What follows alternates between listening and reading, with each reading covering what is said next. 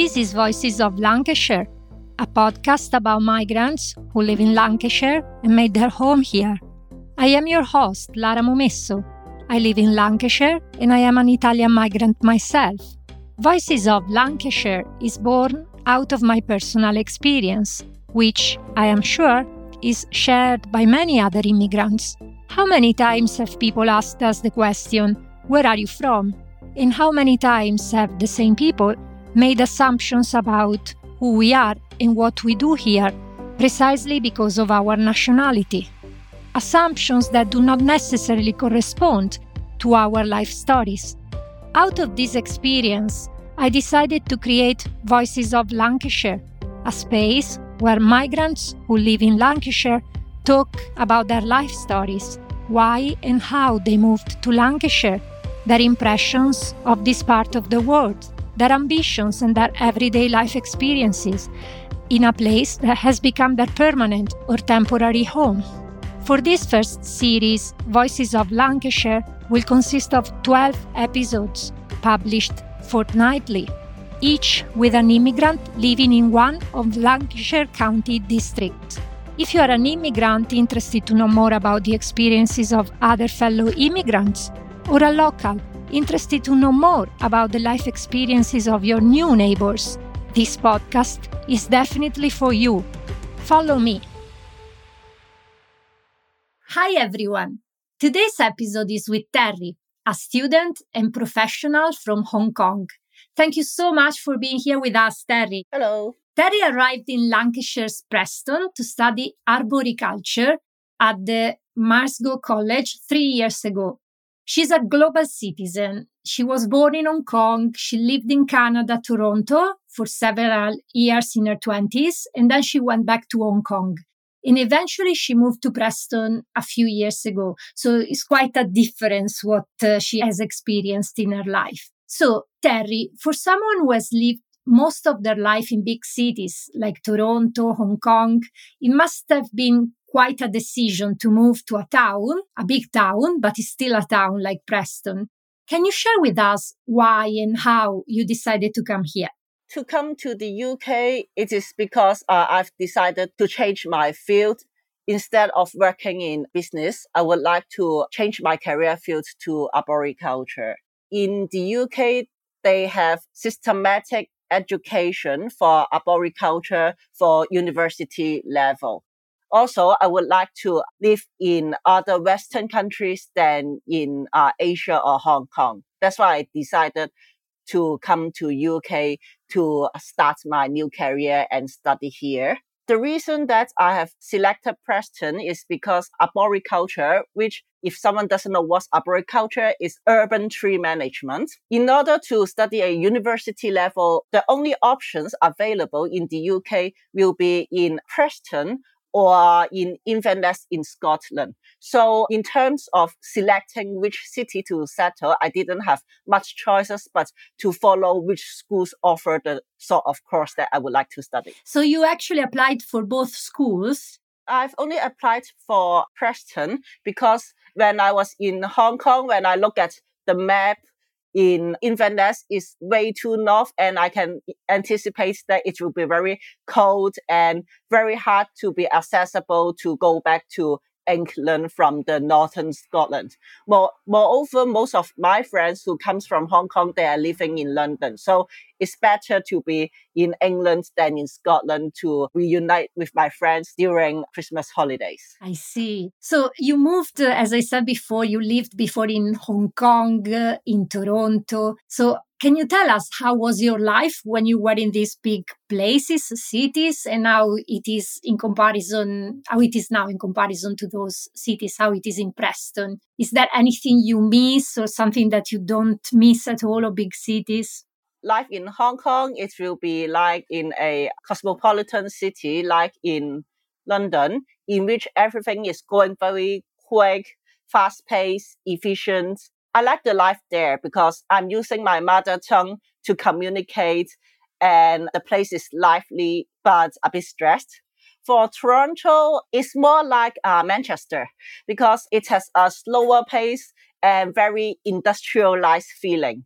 And it is a very multicultural society because it is formed with different immigrants, like an immigrant place like in London or Manchester. But in Preston, most of the people are from Preston, grew up here, or from the UK, instead of people who know what is multiculturalism and have been exposed to many different places in their life.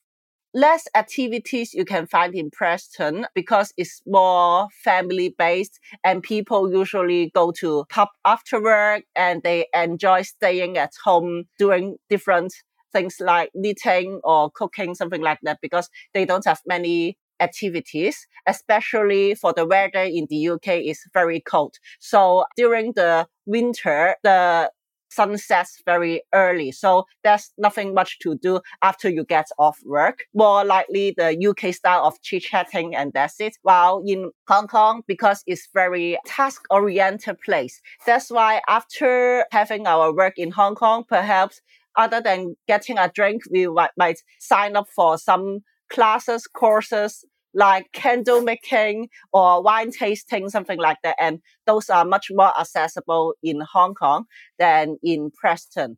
One more thing in Preston is the website meetup.com is less popular in Preston, but more popular in Hong Kong and Toronto, in which creates more new activities for the newcomers to join. Can you repeat the name of the website? Meetup.com. Meetup. Yes. I've used it much more indeed when I was in Asia than here in the UK. You're right. If you're in Manchester or in Toronto, they still have tons of activities. It's just for Preston, people know each other already before, and they're more likely to have activities on Facebook groups. However, it's more for the people's above 40 years old. Because I tried to look for similar communities so that I can meet and greet people, but just the age group is more above me, in which make me feel less interested to join. And they have less business activities because like in Hong Kong, it's a very business oriented group. So they have mixer or after work drinks so that you can know other professionals. But in Preston, that isn't this case. Yeah, very often it is used as a way also to network precisely for work and have more work opportunities indeed. Good. Thank you so much. So is there anything you miss, but also anything that you don't miss about life in big cities? Life in big cities, there will be many concerts and exhibitions. In terms of the context of Preston, it's hard to assess because most of the activities or shows that I want to join all occur in London, like those Taylor Swift concerts, those type of things. While in Hong Kong, it has less international events or less nice museum than in London. So as a result, I think if I can live in London, everything will be solved already. Or if Preston were nearer to London, then there's no problem of living in Preston because train can solve everything. Yes. And the point is that here trains don't really solve everything because there are many problems with delays and so on and so forth. But that's another story. So there's also another big change in your life. As you mentioned before, you were a professional. You used to work in international companies as project manager and business reporter. And now you're studying arboriculture. So I found it fascinating when you mentioned about this pathway. You explained before what it means, but it would be also nice to know what professional pathways this course of study will lead to. What will you be most likely doing in your future? Arboriculture, it is tree management. So anything related to tree will be in my field. However, what won't be in my field will be the forestry, in which is more commercial tree planting in order to obtain money from timbers. So for the tree management, what you can do includes being a tree officer for the council, work in the consultancy for tree risk survey or planning application reports, tree nurseries to help planting trees so that you can purchase in the gardening center, plant sciences in which you can work in a lab to look for some new pests and disease on trees and do the research about it. And do you already have an idea of what you would like to do? I would like to start my career as a consultant because I can quickly catch up with the tree species due to performing tree surveys and understand what are the risky trees. Ultimately, I would like to work as a tree officer because that is the time when I can contribute to the community and help managing the trees. So the reason of why I need to start as a consultant before promoting to a tree officer is because tree officers usually read the survey report from the consultancy. So in order to know whether the consultants have been doing a good job, it's better to work as a consultant before working back as a tree officer. I see. Why did you decide to make this jump from project management to arboriculture? My personality is introvert. While when I was a project manager, I get to talk with many people every day to do some coordinations, which is interesting. But intrinsically, I prefer to work with something that doesn't need much conversation and interaction in some points of the week.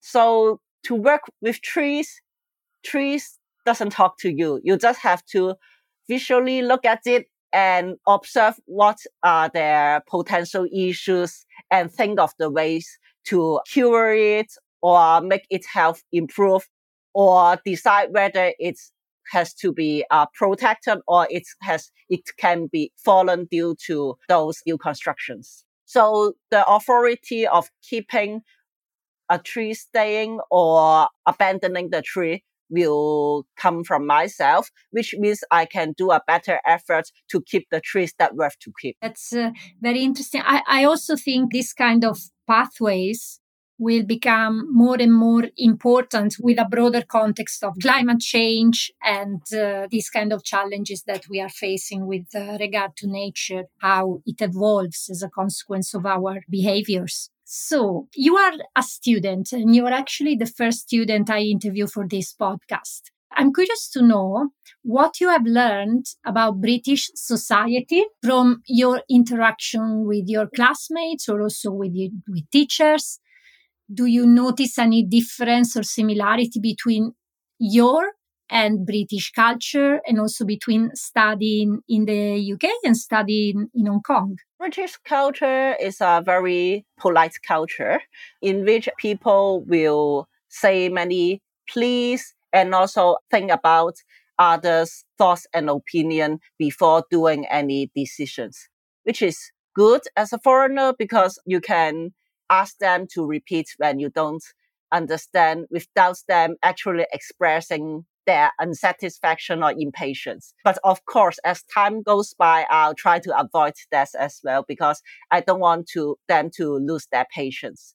But that's what I appreciate because it's not a norm for all the countries. And for British, on the other hand, although they are polite, they are more straightforward.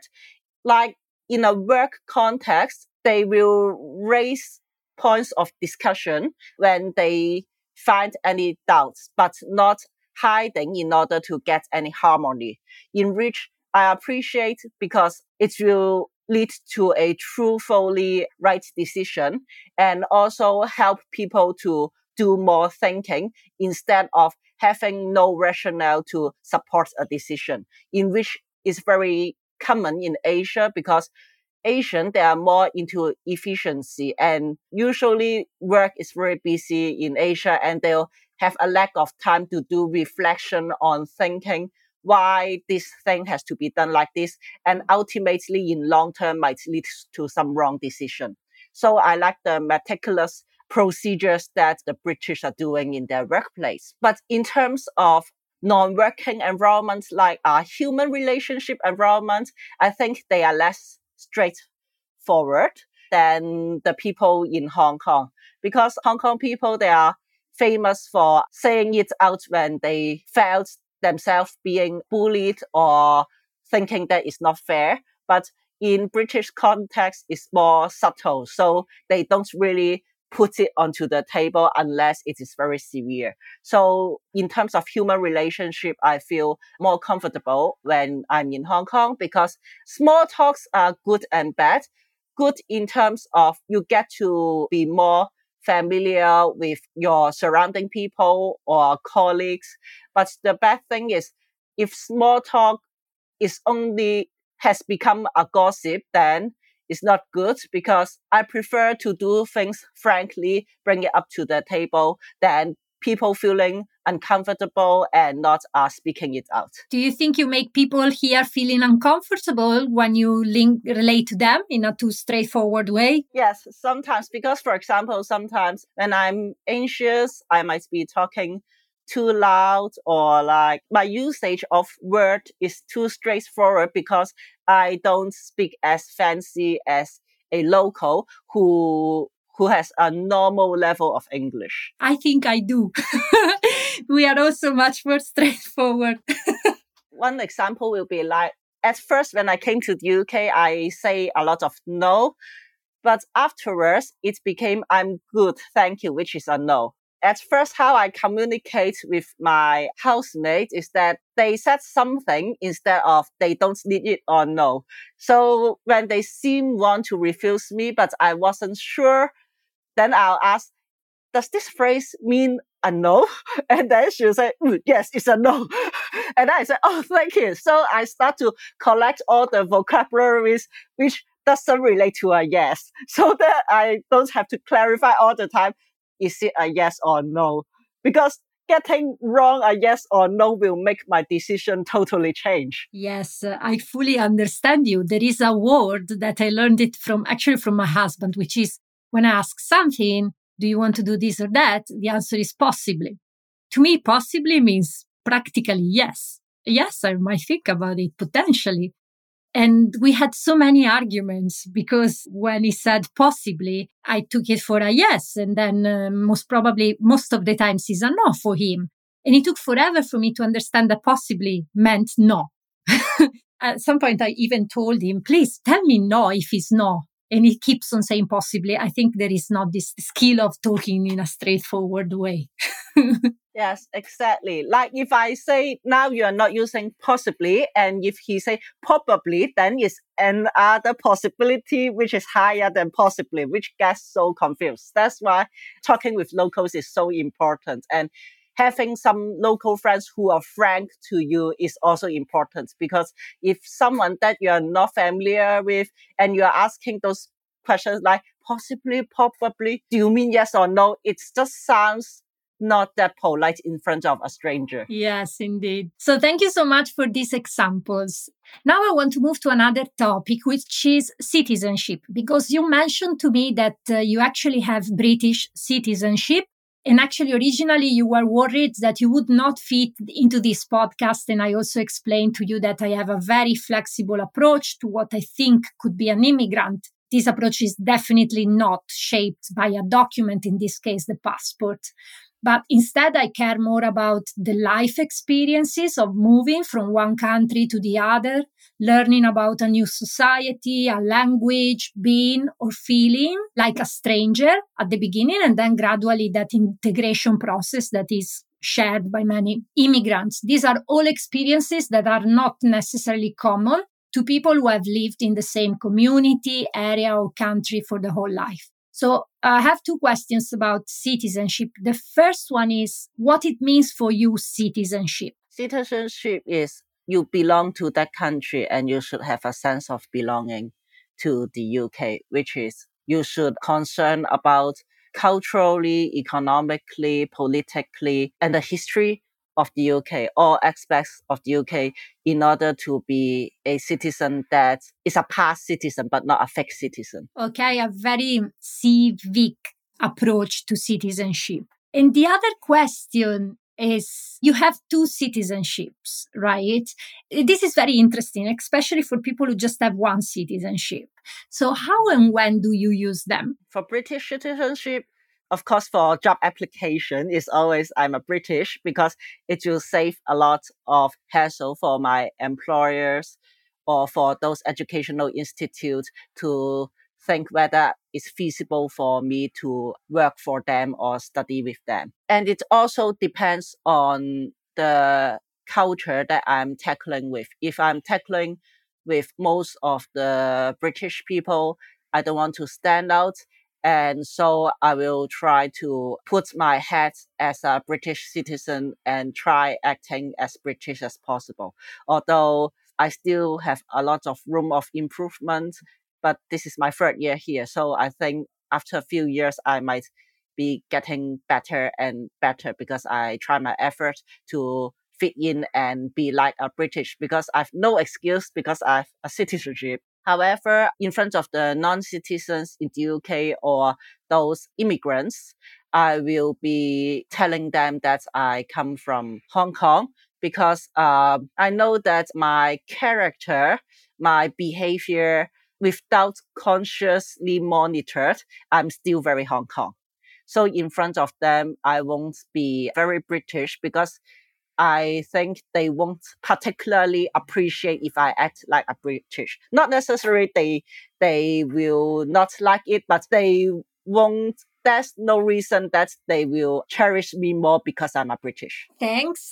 And I also have another question. Since you mentioned at the beginning that for you, citizenship is linked also to belonging. And again, I think it's a question that for someone who has one citizenship or live their life in one place, maybe belonging to different places might sound a bit interesting and different. So do you think you can belong to two countries, right, or to societies, the Hong Kong and the British one? Practically, yes, because that's my identity. I can't change. But my central of attention of the society will be depends on which country I'm currently at. Because we don't really have time to concern both sides with limited time and capacities. So now I'm here. I am sorry to say that I'm less concerned about the news, the happenings in Hong Kong, because first I try to fit in to the British society. So all the things that I'm interested in will be what's going on in Britain. Until if I go back to Hong Kong for vacation, that's the time I will go back to my Hong Kong mode. But in fact, this might not be very perfect because I still have my parents in Hong Kong, in which I should be concerning about their lives by knowing what's going on with them through the news. But I didn't work much on this. Instead, I'm really relying on what they tell me, what they update me in order to understand what's going on with Hong Kong. Okay, thank you so much. And so, linked to this as well, what does it mean to be a Hong Konger who lives and studies in the UK? And what do local people know about Hong Kong here? Is there the kind of perception that British people have of Hong Kong? Does it reflect the city you come from? Depends on the age range. I've met people about 40 years old in which they have more knowledge about Hong Kong, like it used to be a colony of Britain being handed over to Chinese government since 1997. And they might say that, oh, I have my cousin or my friend who used to in Hong Kong or worked as a British Army, or in fact, they have been to Hong Kong for a few times and they're very enthusiastic to tell me their stories in Hong Kong. They also noticed that there are many Hong Kong immigrants in the UK in recent years, especially in Manchester or Birmingham. While for the younger generation, like under 40, especially the ones that are around their early 20s, which are my classmates, they know that Hong Kong is in China, is in Asia, but they didn't know much about the history or the story of colony of Hong Kong. Only very few of them are interested in knowing more about Hong Kong because me as an identity will more be like their friends, their classmates, instead of them knowing me because they want to know an Asian. They know me or like be friends with me is because we live together or we have some similar interests together. So Hong Kong doesn't really give them much concern. I see most probably is linked also to geopolitics, right, with the UK being less attached for the last 20 plus years, since 1997, to Hong Kong. This has also created less awareness on, I wouldn't say interest, but definitely less awareness amongst younger people. So I have another couple of questions for you. Did you have any preconceptions or stereotypes about the UK before coming here?